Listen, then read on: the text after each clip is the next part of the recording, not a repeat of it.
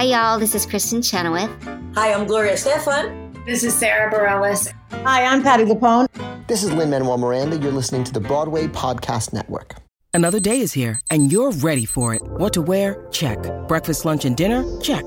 Planning for what's next and how to save for it? That's where Bank of America can help. For your financial to-dos, Bank of America has experts ready to help get you closer to your goals. Get started at one of our local financial centers or 24/7 in our mobile banking app. Find a location near you at bankofamerica.com/talktous. What would you like the power to do? Mobile banking requires downloading the app and is only available for select devices. Message and data rates may apply. Bank of America N.A., member FDIC.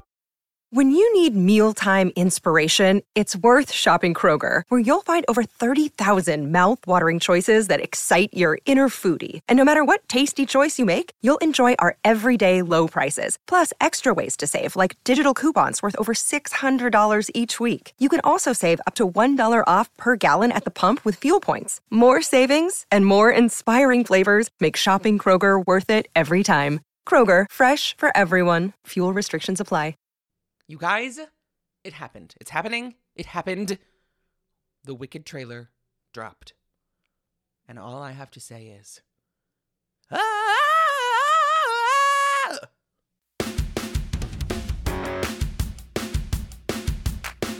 Oh my god, did you hear? Did you hear? Did you hear? Oh my god, guys. Jake has a podcast. I can't believe Jake has a podcast. Oh my god, Jake has a podcast.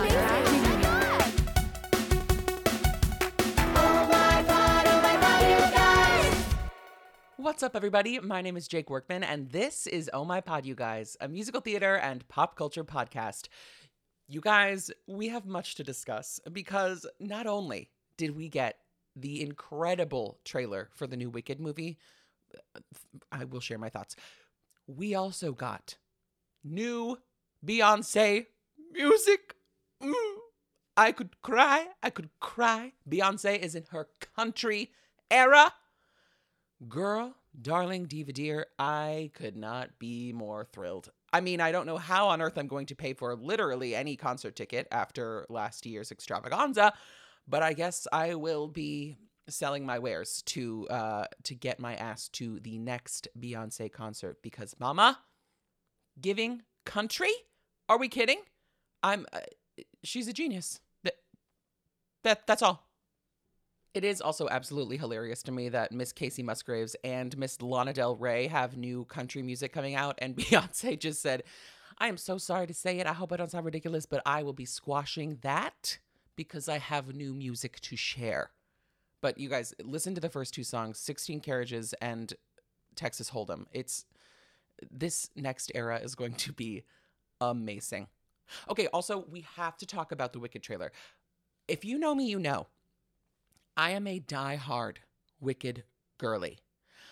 However, I was less than over the rainbow, let's say, when I heard the announcement of this movie. I think it's such a beautiful thing to see on stage, and I don't really know why we need a movie. But then, I stand corrected because, darling, this trailer, it's not even the full trailer, it's just the teaser. My little heart was pitter-a-pattering. It's so beautiful. I mean, of course, like, Ariana, duh. Cynthia, duh. It's going to be weird no matter what. I think it's just going to be weird, like, because we've known Wicked for 20 years in one way, and then to see it done by new people and in new ways is just always a little bit like, well, that's weird. But it looks so beautiful. It sounds stunning already. I'm so excited. I will be seated. And with that, you guys, we must dive headfirst into this week's Broadway World Recap, brought to you by my amazing friends at BroadwayWorld.com. First, you guys, we got two, not one, but two, count 'em, announcements from Chicago on Broadway this week. Miss Jinx Monsoon is coming back to the Cell Block, and in June for Pride, no less. Stunning, perfect, genius, of course. And Miss Ariana Madix has extended her run as Roxy Hart into early April due to popular demand. Girl, the dolls are bringing it back to Chicago on Broadway. Say what you want about, quote unquote stunt casting or whatever. Everyone has their own opinion on it, but I think it's a genius way to get people who wouldn't have ever considered stepping foot in a theater to see a Broadway show. And then it opens the door for their love of theater. It's so fun. It's so exciting. It's always amazing that, a show like this can keep running and keep so many people employed for so long. And so I'm just excited for both of these amazing women to get to continue their legacy at Chicago the Musical. Next, you guys, we have something rather interesting to discuss, and I would love to hear any and all opinions on this. This is strictly my opinion. But this week, very famous and acclaimed actor Ralph Fiennes, who is most notably known for portraying Lord Voldemort in the Harry Potter series, called for limited trigger warnings in theaters. And while he does acknowledge the fact that there are some things that could affect someone physically, like strobe lighting, I think this is a really interesting and sort of archaic way to think about presenting art. In an interview with BBC One's Sunday with Laura Kensberg, Ralph Fiennes said, "I think we didn't used to have trigger warnings. I mean, there are very disturbing scenes in Macbeth, terrible murders and things, but I think the impact of theater should be that you're shocked and you should be disturbed. I don't think you should be prepared for these things, and when I was young, I never had trigger warnings for shows." So let's break this down just a little bit. First of all, I just think that the argument that when I was young, it was this way, so it should still be that way, just kind of doesn't really sit well with me, certainly not with, the broader community of theater performers. Like, when you were young, we hadn't been to the moon yet, sir. Like, what are we talking about? But also, if your project, if your piece of art is not impactful enough without a shock value or disturbing someone, I don't know that it's the right piece of theater that we need. I mean, in the same way that when you go to the movies, they're rated for a reason. A movie is rated R. That's a trigger warning that there's either going to be heavy language or heavy themes, violent images, all of that. You don't go to a theater and say, "Well, I'm going to see Saw, but I don't really know. Maybe it'll just be like a lighthearted thing." No, it's rated for a reason. In the same way that when you go to see a show like To Kill a Mockingbird, there's a trigger warning that this is very heavy subject material that might not be suited for some audience members. I don't think that's wrong, and I don't think it takes away from any part of the show or the theater goer's experience. Audience preparedness for themes does not take away the impact of the art that we are presenting. Anyway, long story long, those are my thoughts. I would love to hear your opinions, you guys. Please shoot me an email or tag me in a comment on the Instagram page because I'd love to know what all of you guys are thinking. But that's just my opinion. That's my opinion! Next, you guys, due to overwhelming ticket demand, the critically acclaimed second stage theater production of Appropriate, starring Sarah Paulson, is extending its run and will transfer to the Belasco Theater for a limited 13-week engagement beginning Monday, March 25th. You guys, this is amazing. This show opened to rave reviews in December, and it sold out its initial run. They extended it 3 weeks, and now it's extending and transferring to the Belasco Theater so that they can sell more tickets. This is so exciting. Sadly, the lovely Elle Fanning, who originated the role of River in the show, is unavailable to transfer with the production, but her replacement will be announced in the coming weeks, and, that's obviously just another exciting opportunity for another young actor to try their hand at the Broadway. And opposite Sarah Paulson, are you kidding? I still have not been able to see it, so I'm so excited that it's going to transfer. And lastly, you guys, we got a really, really cool announcement that Cabaret at the Kit Kat Club is going to offer a 75-minute prologue before the performances begin with a full separate cast of musicians and actors and performers so that you can really immerse yourself in the Kit Kat Club experience before you go into the theater and watch the show. The prologue features original music and direction by Angus McCrae.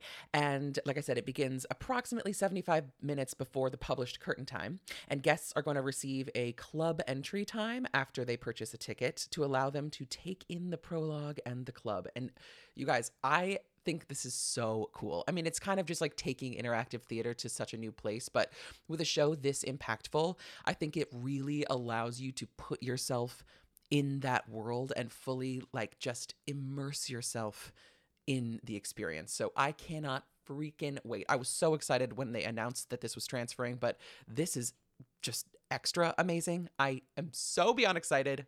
Congratulations to everyone in Cabaret. I'm coming for you. And you guys, this has been the Broadway World Recap. Oh my pod, you guys. I am so excited to welcome my next guest to the show. He plays the role of Rio in the animated musical for the BBC, Yumi, and he is an actor of the television and film. Please welcome Mr. Martin Sarreal. Thank you so much for being on the pod. Oh, thank you so much for having me, Jake. Oh my God, of course. It's such a pleasure to meet you. Can you tell the listeners where you are calling in from? Yeah, sure. I am in somewhere in South London, and it's 6:30 in the evening. An undisclosed location. We will not be giving the listeners your address. Yeah. Love. Oh my gosh. I have so many things to ask you. You are my first Brit on the show. Can you believe? Oh wow! Yes. I'm very happy to be your first Brit. What an honor.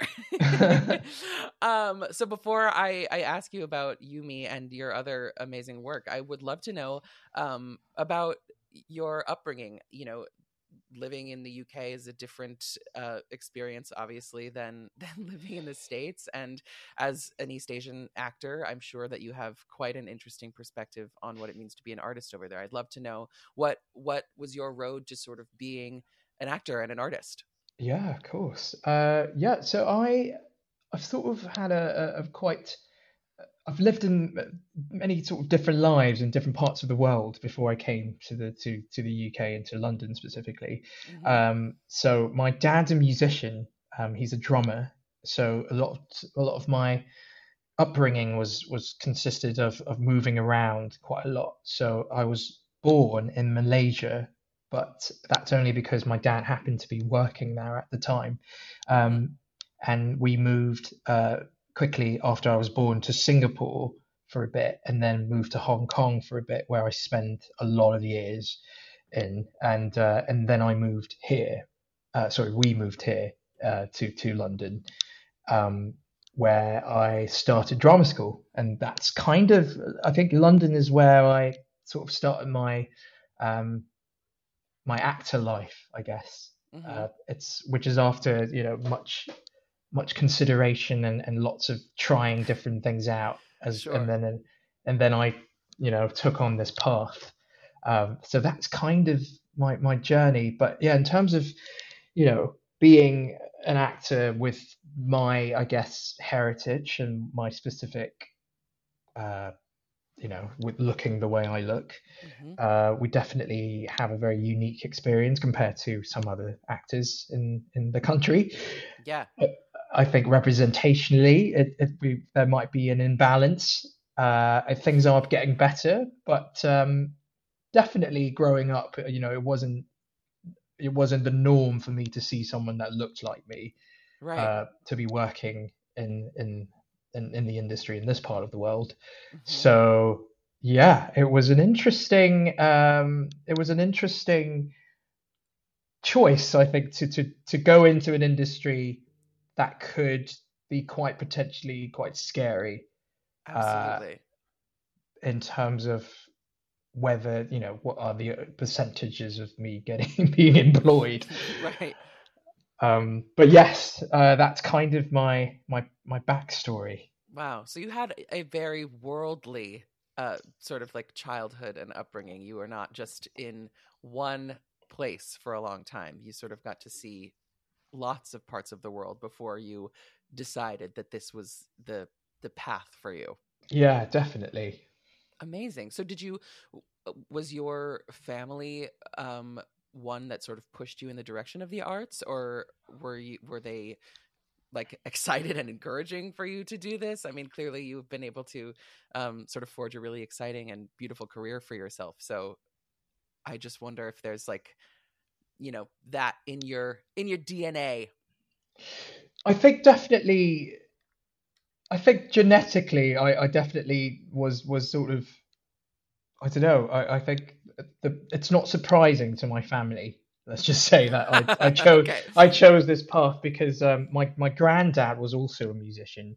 So my dad's side of the family was completely filled with artists and people that worked in the performing arts. So it was definitely wasn't a surprise for them that all of that creativity and being in that environment rubbed off on me. Yeah. Yeah, so they were, and I'm very grateful and lucky because I know it's not necessarily the same for every family, but they have been very unconditionally supportive from day one. And even though my mum doesn't necessarily work in the same field, she loves theatre, loves watching, loves going to the cinema, loves really good films.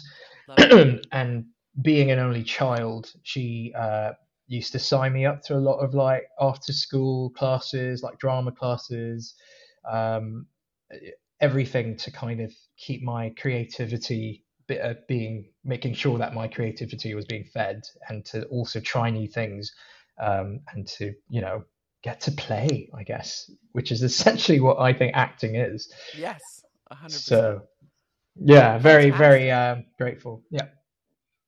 I think we're very, very fortunate and lucky as artists who have parents to encourage us to do this, because I guess I don't know exactly of sort of the mentality and mindset specifically in the UK when it comes to raising children who may eventually become artists, but I know that in the United States it is more often than not, I would say, it is a battle with with parents to get them to understand that this is a viable career path, and also it's the love of our lives. I can't imagine doing anything else. Absolutely, 100%. And I think it's pretty similar here in this country too, where choosing choosing the life of an artist pretty much means you're choosing the life of financial instability. So I completely understand why some parents would question that and maybe discourage their children, or just sort of really kind of make them have a proper think about it before Right. they choose to do it. Yes. But yeah, it's understandable. But yeah, I can't imagine doing anything else. Mm-hmm. Totally. So tell me about this amazing project called You Me. I shamefully don't know much more than the title and the characters you play, but I'm so intrigued because it's being produced by BBC News, and you mentioned that it's in 2 parts. I'm so excited to hear about it. Yeah, so You Dot Me is a radio musical drama, I guess, commissioned by the BBC World Service, and it's in 2 parts. The first part we recorded, and it was released in 2021, so maybe just a year after life in the pandemic. And actually, when we recorded it, it was the 3rd national lockdown, I believe, in the UK. So lots of isolated rehearsals, lots of just you and one other person in a room, lots of masks wearing, and lots of talking to people virtually and checking in with them about what the process, whether what you're doing is all right. Very bizarre, strange time. Yeah. But what's incredible about the show is that it's set in the pandemic, and the story is about 2 people that meet each other that live on different sides of the world. And through these 2 characters, you find out how their love story unfolds, and also through their viewpoints, you get to dive deeper into their backgrounds, which deal with a lot of issues of trauma, family, pressures, but also ambitions, hopes, dreams, and overcoming self-imposed fears, or overcoming self-imposed obstacles to, I guess, truly be who you want to be. And to I think a huge message of the show is about taking risks. So I think in that way, this musical explores it beautifully about overcoming those fears to fight for your own happiness, essentially. So I would say part one is a huge part of that, and then part two is kind of it's the focus shifts slightly. It dives further into the issues of mental health because it's set after post lockdown, which you would think people, after going through a lot of the things that we went through globally, that everything's going to be fine. But Sure. it's not necessarily the case, and Right. it's not necessarily. I don't think going back to normal exists. I think it's not going back. You're going into Right. something else completely, Mhm. and that could be quite confusing and difficult for some people. Their anxieties and sort of readjusting once again in such a quick amount of time could be a challenge. And I would say part two deals with that specifically. Amazing. So is this your first foray into the world of voice acting? No, actually, I've done video games Oh, sure. Okay. voice acting before. So in that way, it's a similar sort of medium, where you're in a room and you're not necessarily worried about what you look like visually. But I would say doing a radio audio drama / musical, like this is definitely my first time going into that, diving into something like this. Yeah, I mean, tell me about the experience. I mean, you touched on it a little bit, but how coming out of the pandemic and everything, you are so isolated. Rehearsals have to be, I would assume, either just like by yourself or with a mask on, and all of the protocols and everything. But also, there's no, we're not on our feet actually doing this. That's just a different experience than I have ever had as an actor in a musical, because so much, I mean, all of the storytelling comes down to your voice and your inflections and the emotion that can come through. Was that a challenge for you? Yeah, I guess it was challenging in like you said, a way that I wasn't familiar with, because you are communicating everything through your voice in front of a microphone. Everything becomes so much more intimate, and every nuance, every small detail is picked up on by the listener. Yeah. So in that sense, we were really quite forensic into how we delivered certain lines and delivered certain parts of the music. The storytelling becomes much more detailed in that way, I would say, and it wasn't something I was necessarily familiar with. Your brain needs support, and new Ollie Brainy Chews are a delightful way to take care of your cognitive health. Made with scientifically backed ingredients like Thai ginger, L-theanine, and caffeine, Brainy Chews support healthy brain function and help you find your focus, stay chill, or get energized. Be kind to your mind and get these nootropic chews at ollie.com. That's OLLY.com. These statements have not been evaluated by the Food and Drug Administration. This product is not intended to diagnose, treat, cure, or prevent any disease. So I could be wrong, but this project is like accompanied by animation? Yes, that's right. Okay, yeah. So it's not just, sort of like a radio play situation or like a long form podcast where you are getting the story and the music, but there's no visual. So were you ever given the opportunity to see your character before recording? No, I actually didn't know what it was going to look like, because I think all the recording was done before the animation was created, because I guess they were doing it based on what we actually end up recording, and things were changing consistently throughout the recording process. Because one of the most exciting things about the show is obviously we were talking about issues that we were living in at the time. Yeah. So things were changing constantly, and we tried to reflect that in the story as much as we could. So in the material, things would get changed, things would get taken away, added in, taken out, changed slightly. So I guess the animators had to really work with could only work on it based on the final product that was delivered to them. So I had no idea what it looked like. And to a certain extent, I still don't, because the first part that came out in 2021, the animation was more bare bones from what I understand, and that has been reworked for this new re-release of the two parts as one singular collection.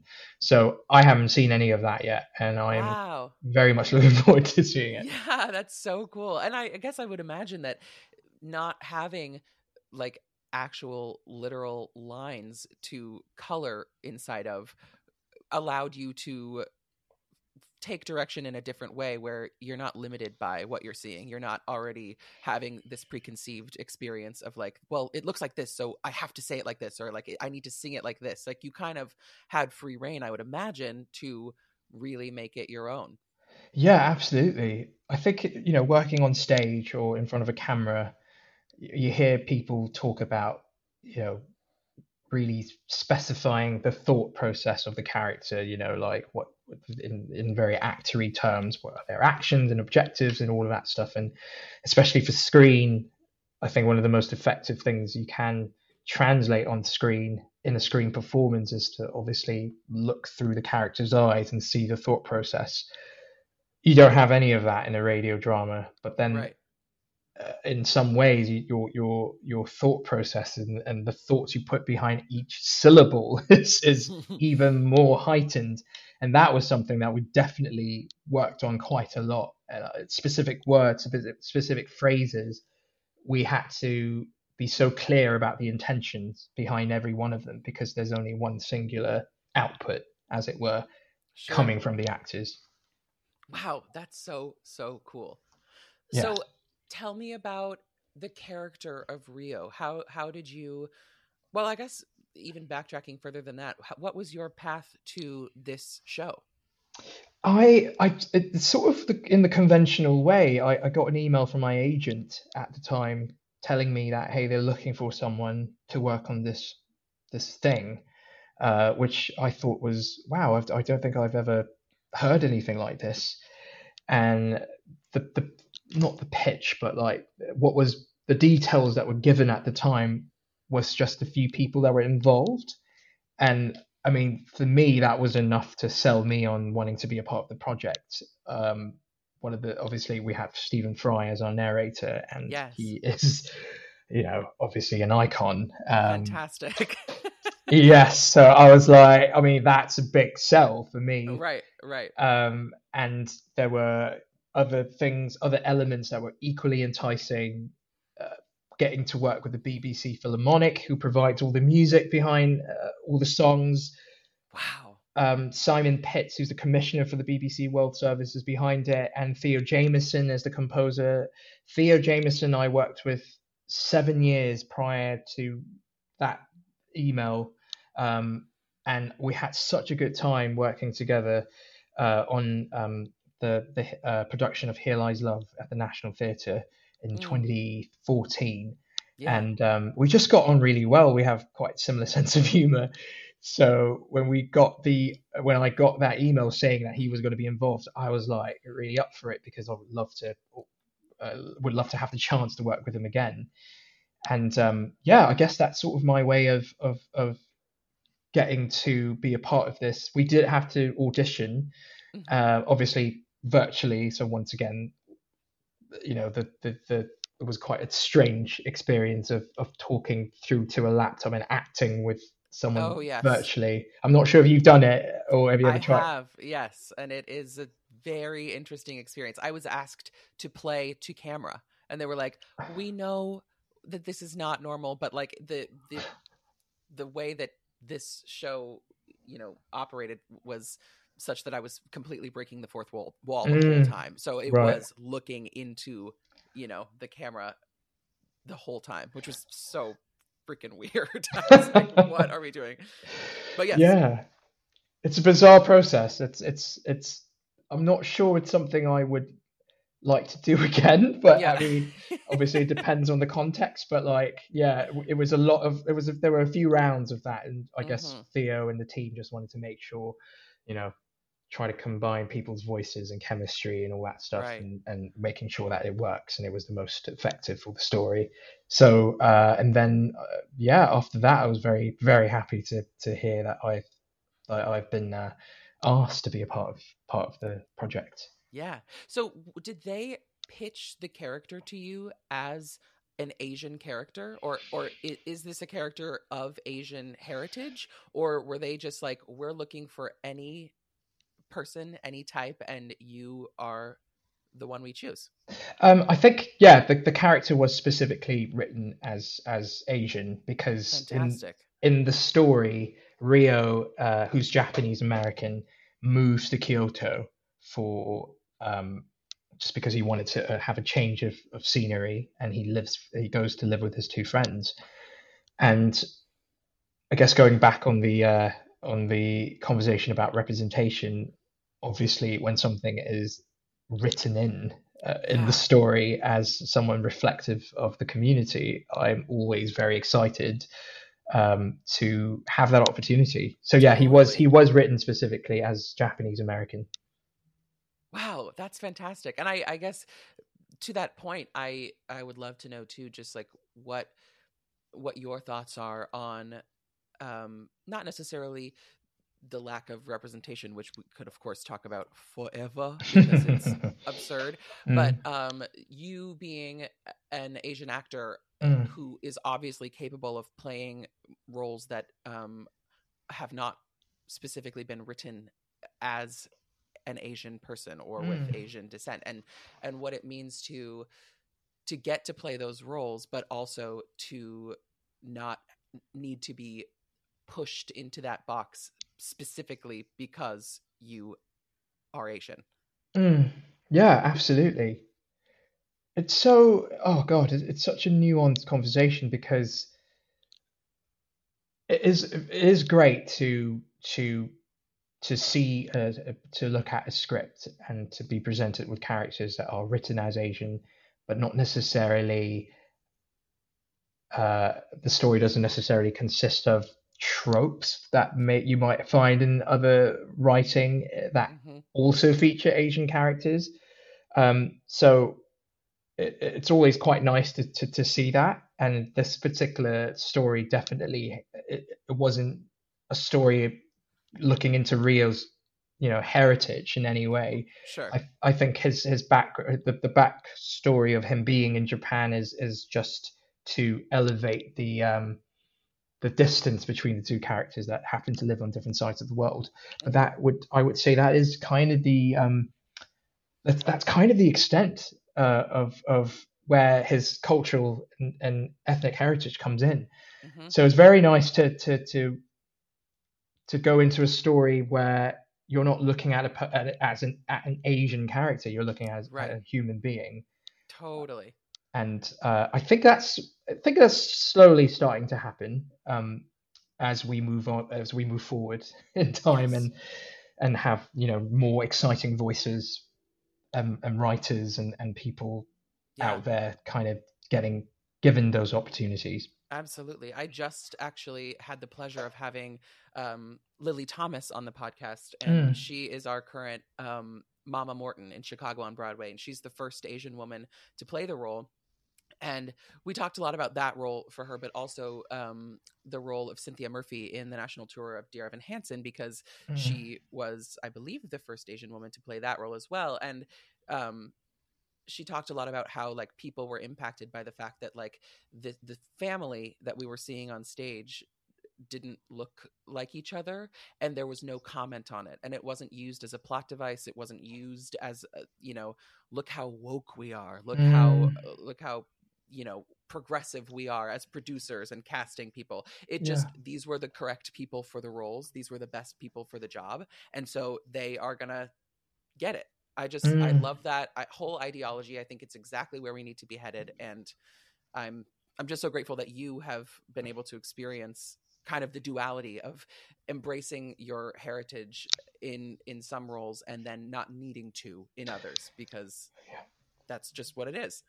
Yeah, absolutely. And I think that is to be fair, I feel like that is the place that, I don't want to speak for other communities, but I feel like that is kind of where we all are trying to get to, is the fact that we should be able to just be seen as human beings and play characters that are interesting. And that is Totally. it. Yeah.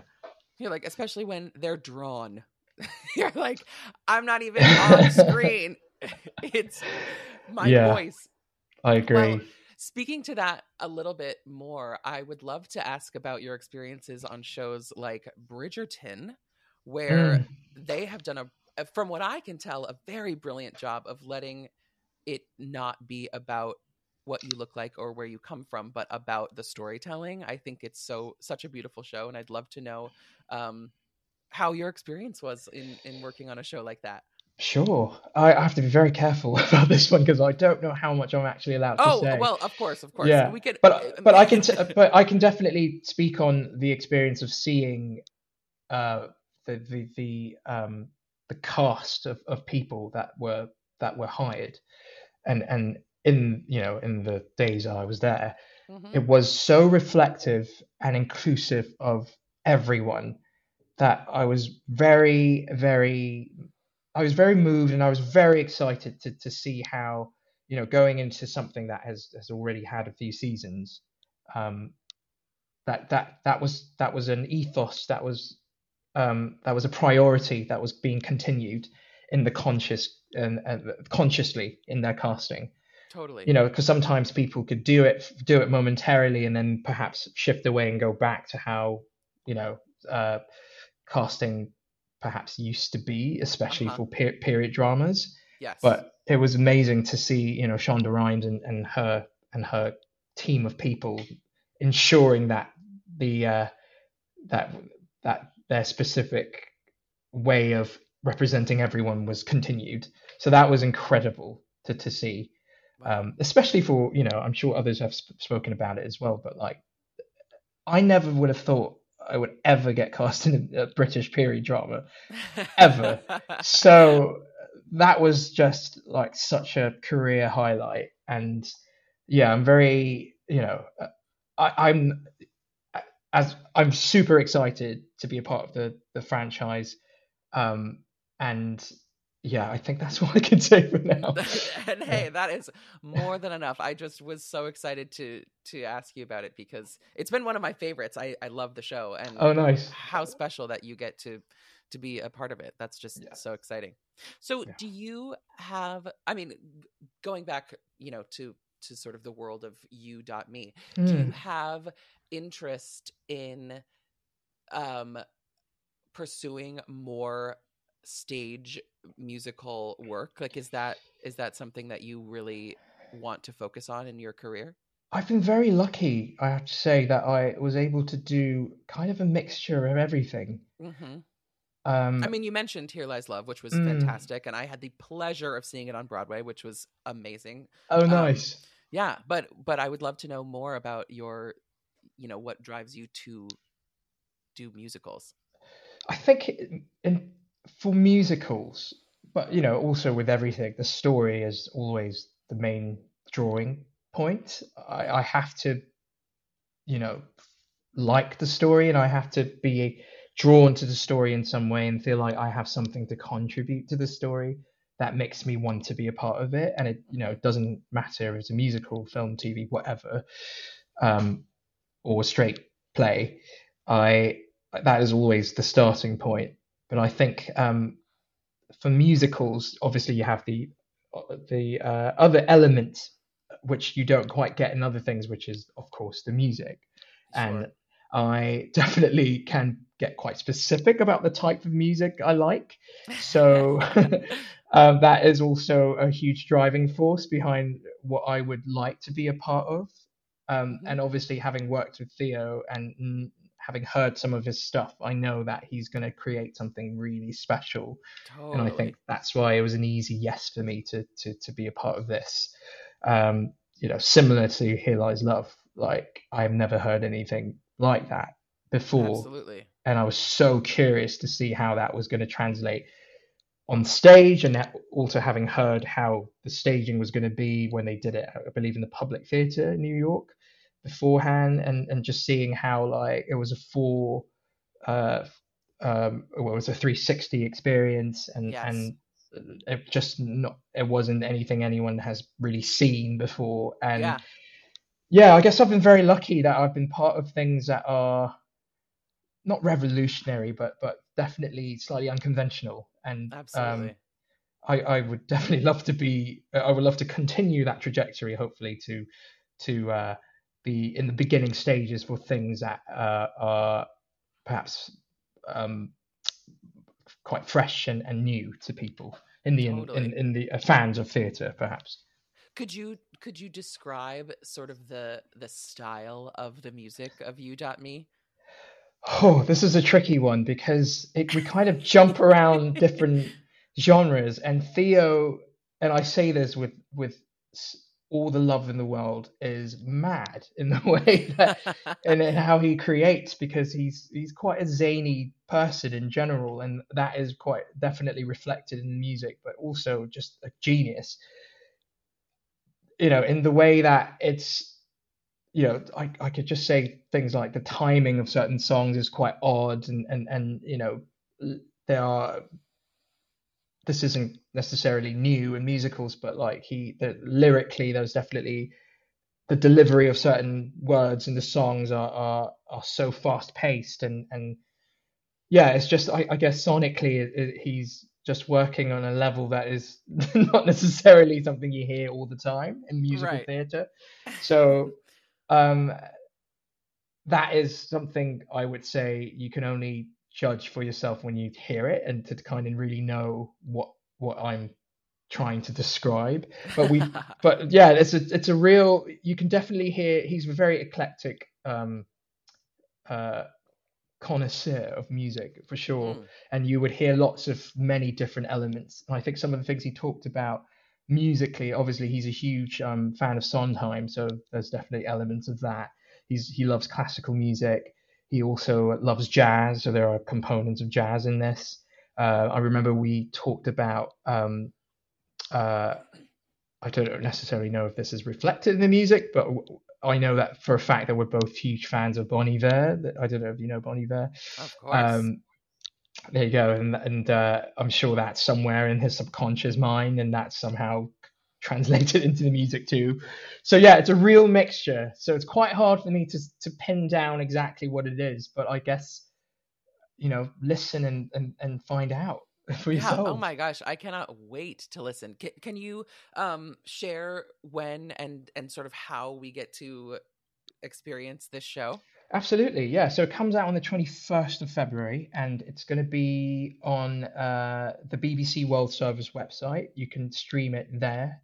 It's also going to be on all podcast platforms, as well as on YouTube. So we're trying to reach as many people as we can. So it's going to be on loads of multiple platforms. It's also, if you are a UK listener, it's going to be on BBC Sounds, and I think that's going to be released in separate parts, I believe. Fantastic. Oh my gosh, I cannot wait to see it and hear it. It's going to be awesome. Do you have any, this is such a random question, but do you have any desire to pursue art across the pond in the States? Oh, absolutely. I would love to. Yeah. Have you been before? I have, yeah. Okay. I've been to New York twice, and I've got family members that live in Orange County. So sort of like a good mixture of, I've been to the East Coast and West Coast. Is that how you say it? Yeah. So I've sort of seen a little bit, my share of America. But yeah, I would love to. I absolutely, dream of mine would be to do something on stage in New York for sure. Yeah. I know that there have been some examples of shows that have been brought over from here, some plays, and that would be a really good opportunity, I think, to hope one day be a part of that. Totally. I'm like, I speak for all of us here when I say we'd be more than excited to have you come to the United States and do the Broadway thing. It's done. We've said it. It's done now. Yes, we've manifested it. You heard it on Oh My Pod, you guys. So it's the truth now, yes, forever absolutely. in history. Well, Martin, you are such a delight. Before I let you go, I have a series of musical theater rapid fire questions that I ask every guest. This is not Okay. trivia. These are opinion questions just for you. Okay. Are you ready? I am ready. Sondheim or Andrew Lloyd Webber? It's really tricky. I have to preface this, and I apologize to all musical theatre lovers listening. My musical theatre knowledge may not be as full as a lot of other people, so I'm speaking from very limited knowledge, and please forgive me. I'm only slightly more familiar with Andrew Lloyd Webber's stuff, so I'm going to have to say Andrew Lloyd Webber. Okay, love it. Sweatpants or jeans? Jeans. Do you have a favorite musical? I do, yeah. Spring Awakening, I think, is still my favorite. Love. I saw the Almeida. Well, they've revived it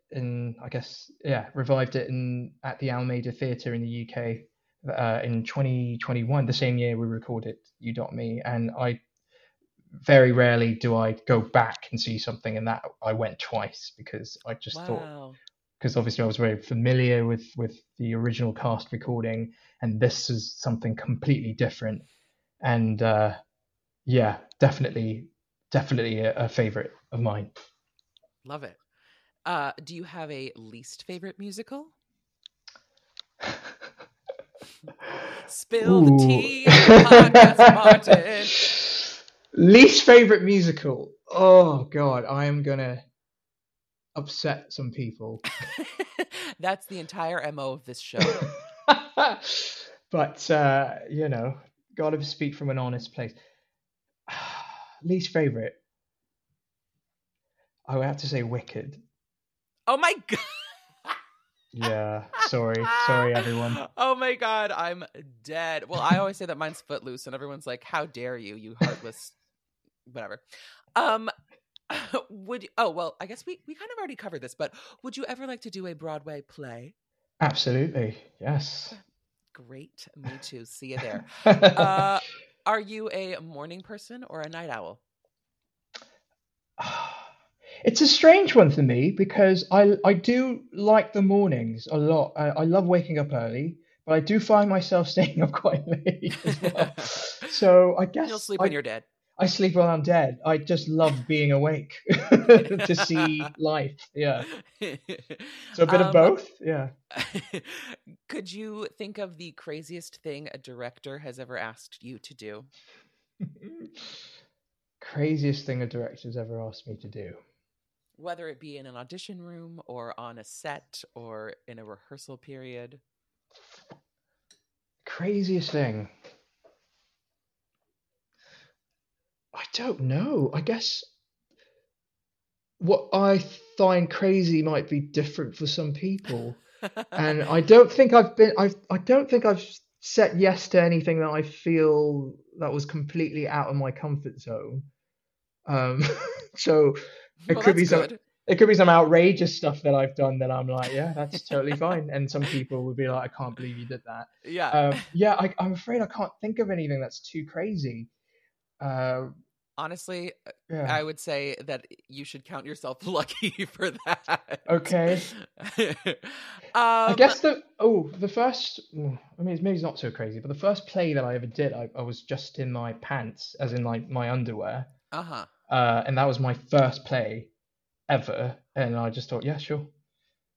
Sure. I don't know what that says about me, but walk around in my skivvies in front of exactly in a very tiny fringe theater, so very close to the audience, exposed, very exposed, and I thought, sure, I'll do it. So maybe that's the craziest thing. Love it.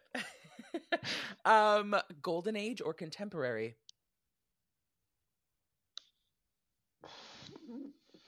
I do find myself enjoying. I do love a good rock musical, so I would have to say contemporary. Yes. Yeah. Do you have a favorite role that you've ever played? Oh, I do. Yes. Um, there's a play that I did in 2022 that I don't know if a lot of people have seen. It's by an incredible writer called Chloe Moss. And it's a play called Karina Karina.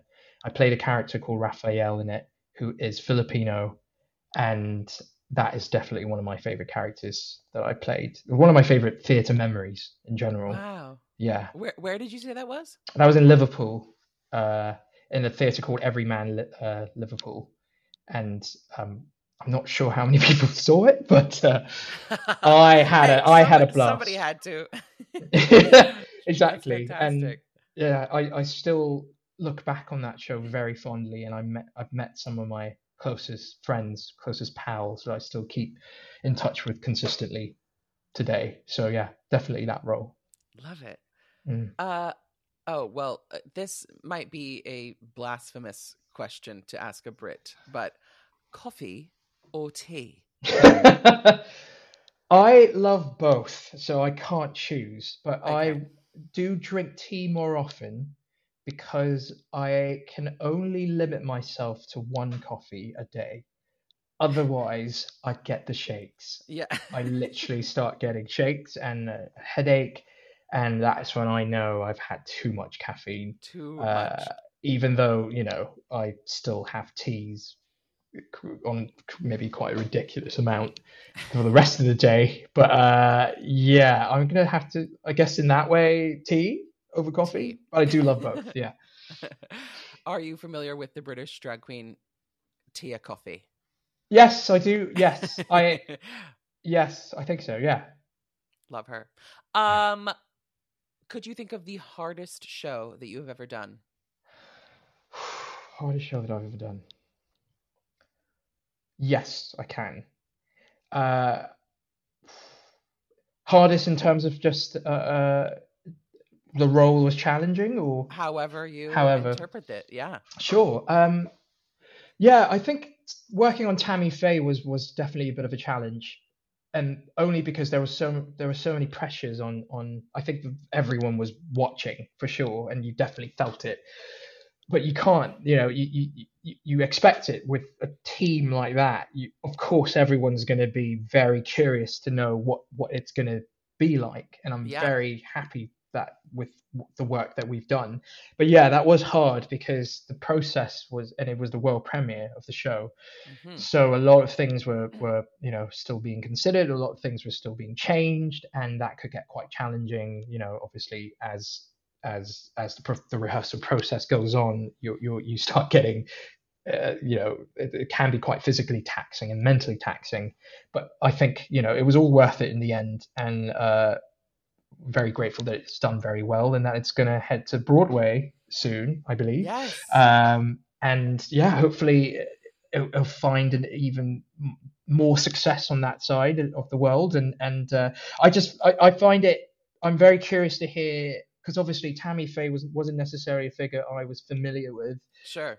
And I probably is quite similar for a lot of people that live here as well. It's not someone we grew up with, and I know it's a very different experience for Americans in general, and for Americans that lived in a certain specific era. So I'm very curious to know how they're going to find it. But yeah, in terms of hard, I would say only because the process was quite grueling at points. Mm-hmm. But love the show, love the work we've done, and obviously getting to meet and work with Elton John and Sir Elton and and Jake Shears and James Graham and Rupert Gould. Like what a roster of people. Truly. So, and yeah. I mean, I would hope that there's even like the slightest possibility that you would get to come across the ocean and do it on Broadway. We don't, we know nothing. We literally don't know what's going to happen. Don't you just love that? I love being an actor. Being completely in the dark at all times. Completely in the dark. But I find it, I now choose to, obviously the uncertainty can be quite scary, but I think I've sort of figured out a way. So I've done it long enough now where I'm like, okay, just channel it differently. Don't look at it with fear. Look at it with excitement. It's exciting not to know what's going to happen. So I am. That's a beautiful way to look at it. Yeah. I myself am a sardonic bitch, so I want to know at all times what's going on. Oh, don't get me wrong. If someone was going to tell me, I would definitely take the option of like, tell me now. Yeah. Yeah. Well, my last question for you, which is a question that I ask all my guests, is what is one thing that you would tell baby Martin? Oh.